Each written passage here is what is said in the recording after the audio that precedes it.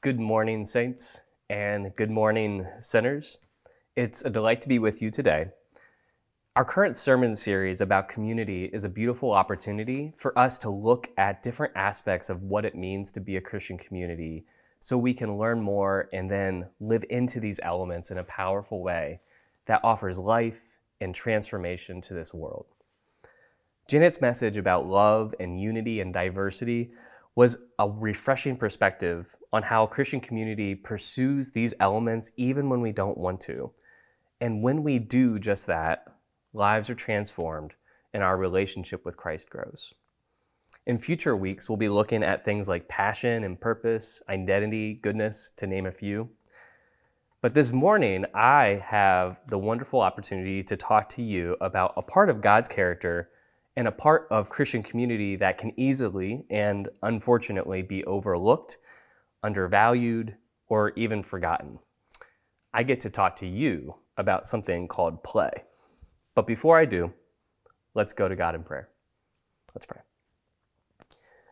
Lord, let the words of my mouth and the meditations of all of our hearts be pleasing and acceptable in your eyes. Amen. Take 15 seconds and think back to a time when you were most alive in your faith. What did it look like? What did it smell like? What did it feel like? Did it taste like camp food? Did it smell like sweat after a hard day during a mission trip? For me, it smells like cigars and it looks like haikus. I'd be happy to share that story with you another day, though. Now, what does faith look like now? What does it smell like to you now? What does it taste like? Do you wish that it was deeper? Or maybe you long for the days when it felt so much more alive. Is there something missing that was there before? I don't know the answer for you, but I'd guess for some of us listening today that you do feel that way, that you feel maybe empty or discouraged. I'd guess that for some, showing up on Sunday morning or tuning in is all really that you can do. And if that's you, I want you to know that you're not alone. And I want you to know that God's love is never going away. Our faith is something like an Easter hunt at times. Not because it's the closest thing to the Hunger Games that we get to witness annually, but because of how children engage with it versus how adults engage with it. I have 2 nieces and a nephew, and my parents, their grandparents, do an Easter egg hunt every year at their home. And we get to watch how they run around with excitement to find the eggs where they're hidden and put them in their basket and come together and probably open one too many and have a giant sugar rush. I also should note that I'm impressed at how they find a way to have everybody have the same amount of eggs in their basket, because when we did it, I'm the third of 3 boys. It was winner takes all. What you found was yours. But at a certain point, we outgrow this. What once was new is now old, and what was once exhilarating and life-giving can become somewhat tiresome and perhaps feel inappropriate. This can happen in our faith as well, and I know that many people encounter this in their faith journeys. In fact, this was my reality roughly 4 years ago. And during this time, God spoke to me through a phone call and an invitation from a friend and mentor of mine named Dave Bindewald. He invited me into a 4-month learning experience with an organization called the Center for Play and Exploration. To start this learning experience, the cohort, or the learning group, we all went and met in Pittsburgh, Pennsylvania, and again, this was a couple years ago, and we met at somewhere called the Grand Concourse Restaurant, which used to be a train station, and it's turned into this beautiful, beautiful restaurant. And we arrived there, we got to meet everybody, we're all Christians, and we're getting to know one another. And we sat down, and as we were getting to know each other, we were given our first assignment for the 4-month learning experience. And that assignment was, you need to order anything and everything on this menu that you would like to tonight.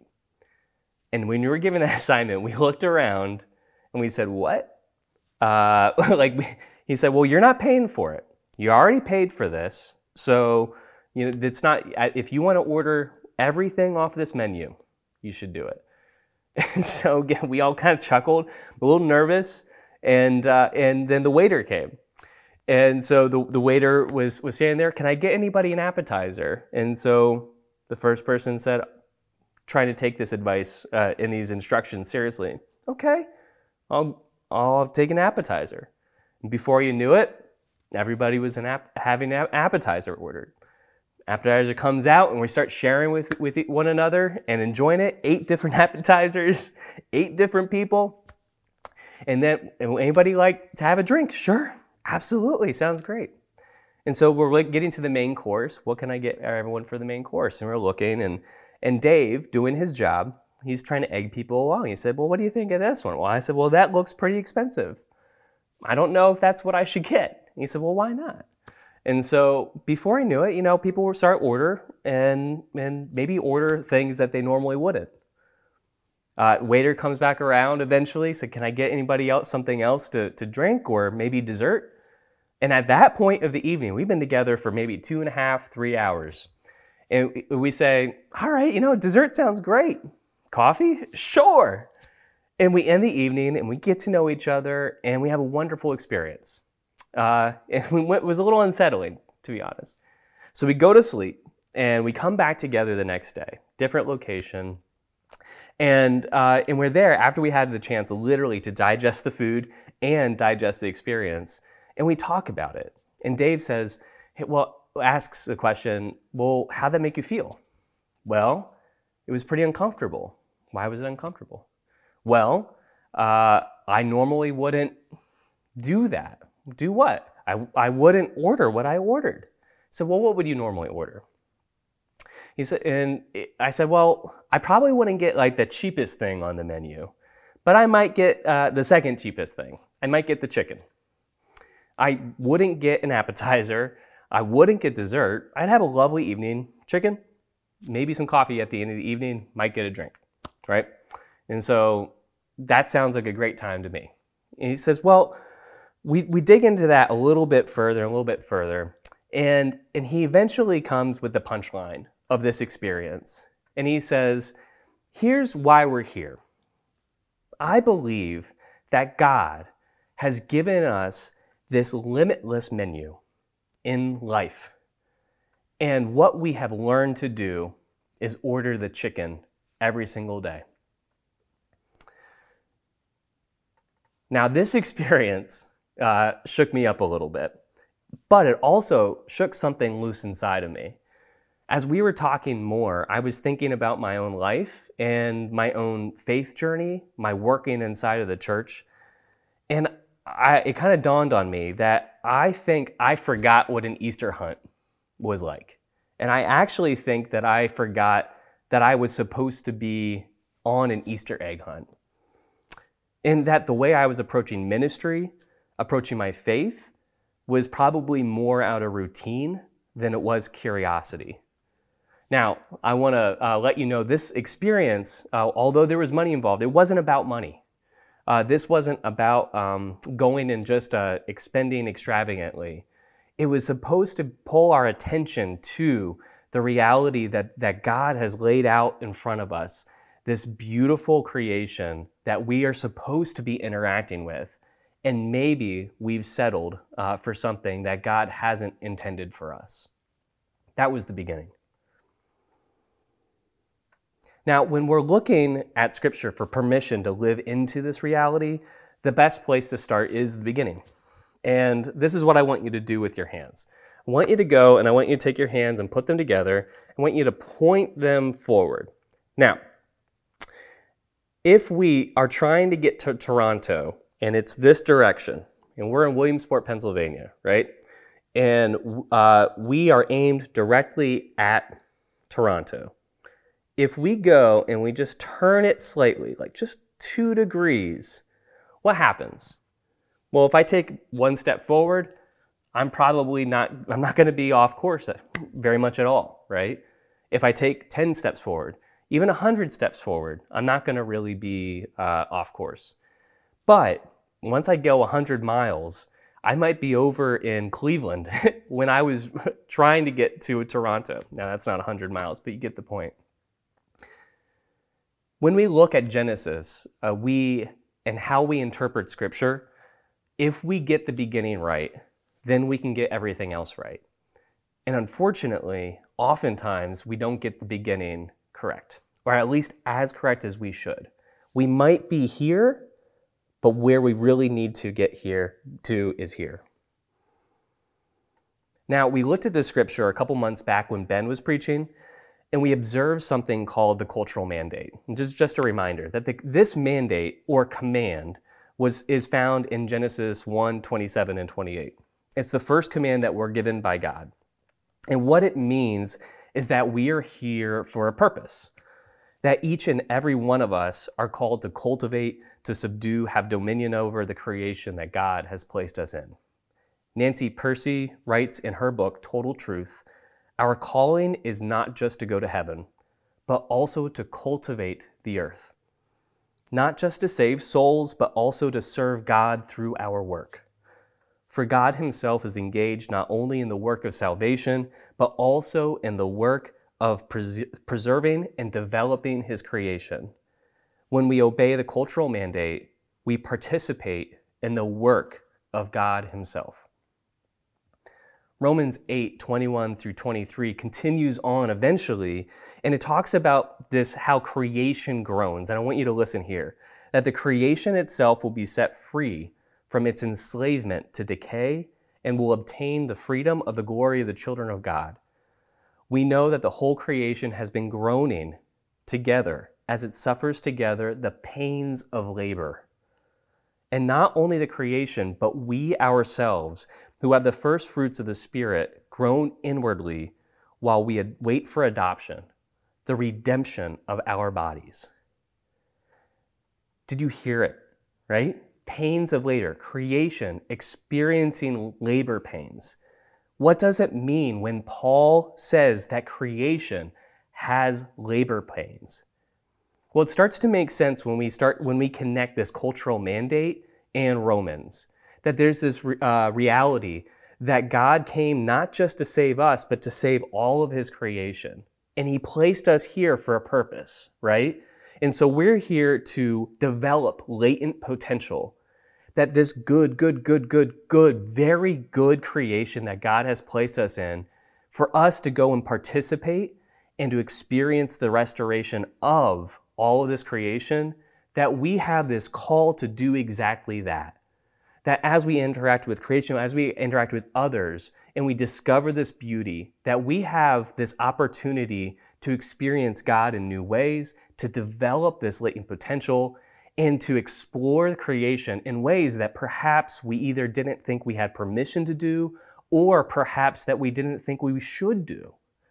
This conversation of play is so important. And this understanding of the cultural mandate is something that allows us to interact with our faith, not just so we can be jettisoning out of here, but that we can have meaningful participation with the restoration of all things in this creation. Now, this is where the word play comes into the picture. But we need to understand what play is and what play is not. First, I think it's good to look at a distinction made from a theologian named Robert E. Neal, where he talks about the difference between what he calls a funster and a player. So a funster and a player. Neal talks about how we don't want to be funsters. And he says a funster is somebody that's taking a look at creation and reality and trying to look the other way.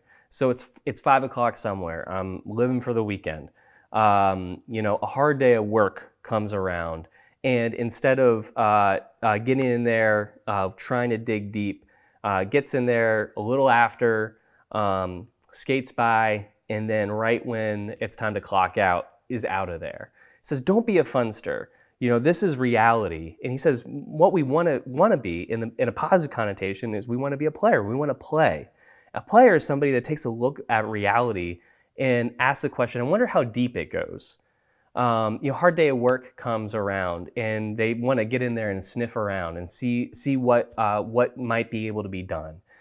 Somebody that takes a look at a new element that a part of their life and is approaching it with curiosity. Curiosity-driven exploration is one of the definitions that is meaningful to me when thinking about play.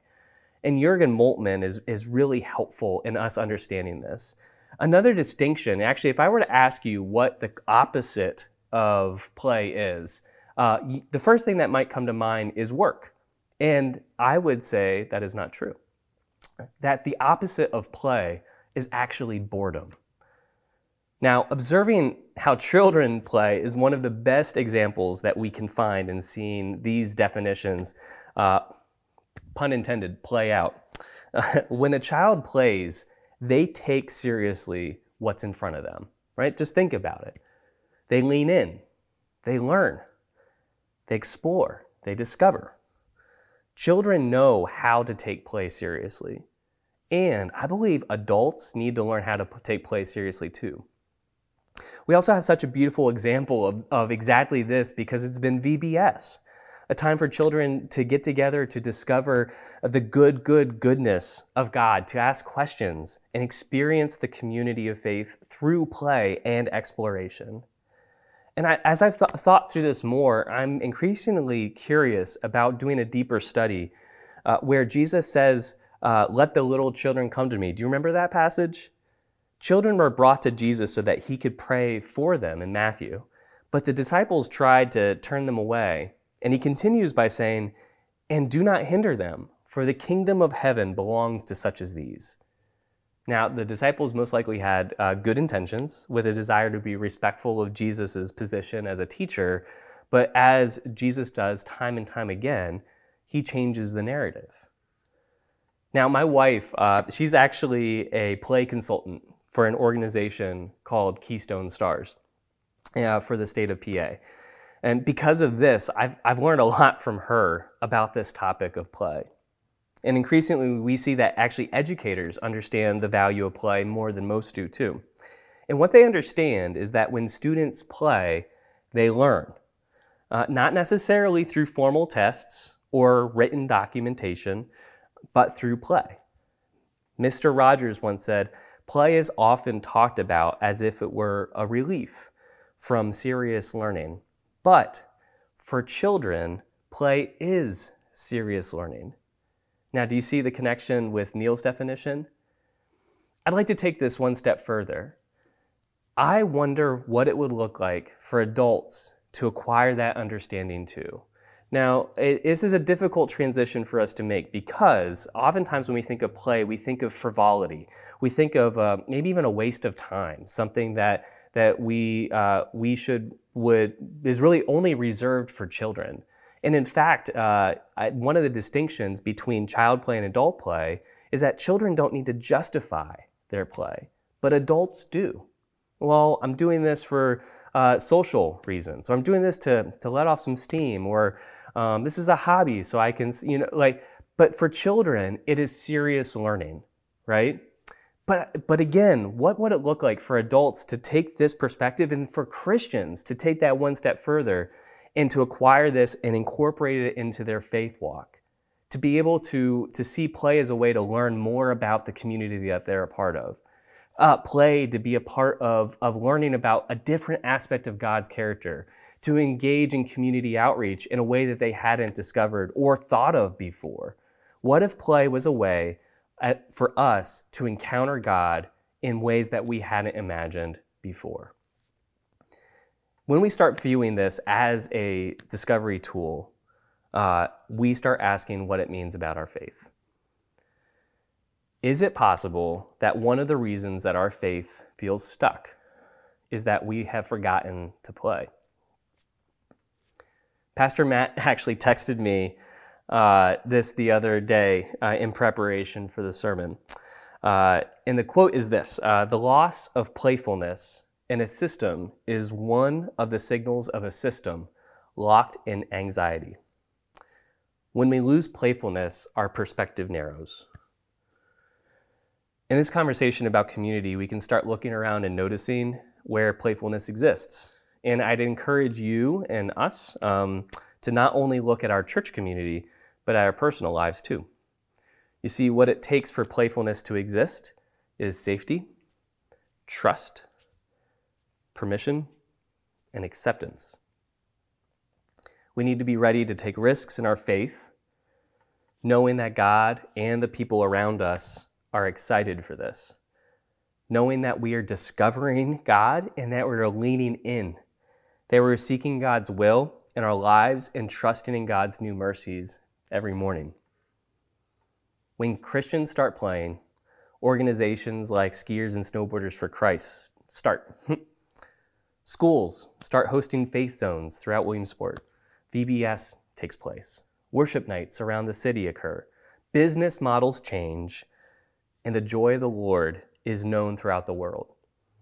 As Jürgen Moltmann said, God weeps with us so that we may one day laugh with him. One of the most powerful stories in my life where I've seen play change a community and change a Christian faith practice was actually in Wyoming, Casper, Wyoming. I had the opportunity to be out there a couple years back, and I actually created something called a play and exploration scavenger hunt. I don't know if you can see that. And so this was a fun project to put together. And the scavenger hunt is actually a scavenger hunt where you're learning not necessarily about things in the community, but you're actually learning about people in the community. And so there are things like make music or make art, learn a different fact about one of the business owners. There's different things like that, and you get scored and have a good time. So I was out there, I was working with a group of Anglican priests.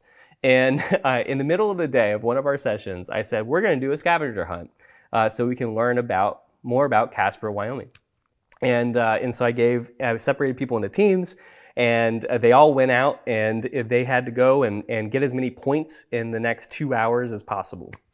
And so we had a wonderful time. And one of the teams, once we all came back, we talked about the experience. And this one person said, I need to be honest with you. When you first told us that we were doing this, I thought this was the silliest thing, and I begrudgingly went and did it. However, which is, I mean, that's a good word for me, this was an incredibly powerful experience, because one of the assignments was to play a game with someone that you had just met. And so this team, they were walking throughout Casper, and they actually came across a group of people that are homeless. And they saw them playing kickball. And so they said, hey, we're doing this scavenger hunt. Can we join you and play a couple rounds with you? And I said, yeah, come on. And so they had their collars on, and they took pictures of playing kickball. And they said they got done, then they ended up going and getting coffee. And then that group said, hey, where do you all preach? And they said, well, there's actually the church down there. They said, yeah, we walked past it 1,000 times. We'll be there on Sunday. And I checked in with them, and they still go there this day. It's a beautiful story. It's the power of play and curiosity. You know, for the past 13 years, I've served in full-time vocational ministry in a variety of ways. And honestly, I think it's probably been in the past year or 2 years that I've started to gain an appropriate appreciation of the complexity of the church and Christian community. And when I say complex, I mean that in a positive way. There's a depth and a meaning and a mystery and a beauty that is inside this thing that we call community. And sometimes it's hard to see, and sometimes we don't get to see it. But as we grow in our understanding of what it means for us to be a Christian community, and subsequently we live it out in our lives, we start seeing dancing and laughing and crying, and we start to see people trust again when they've been hurt.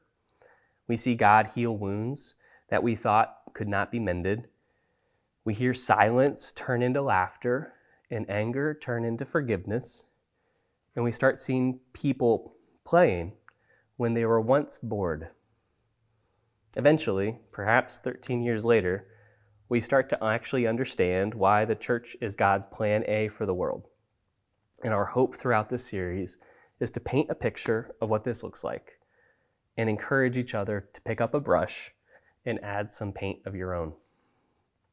So, what does it look like to give yourself permission to play?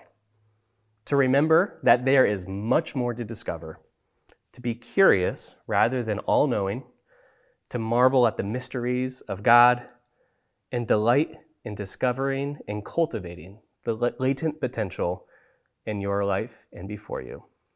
I have one more question. Who's ready to go on an Easter egg hunt? May the blessing of light be on you, light without and light within.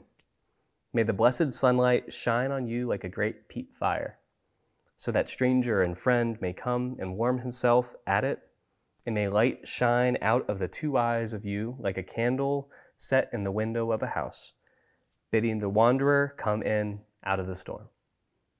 Amen.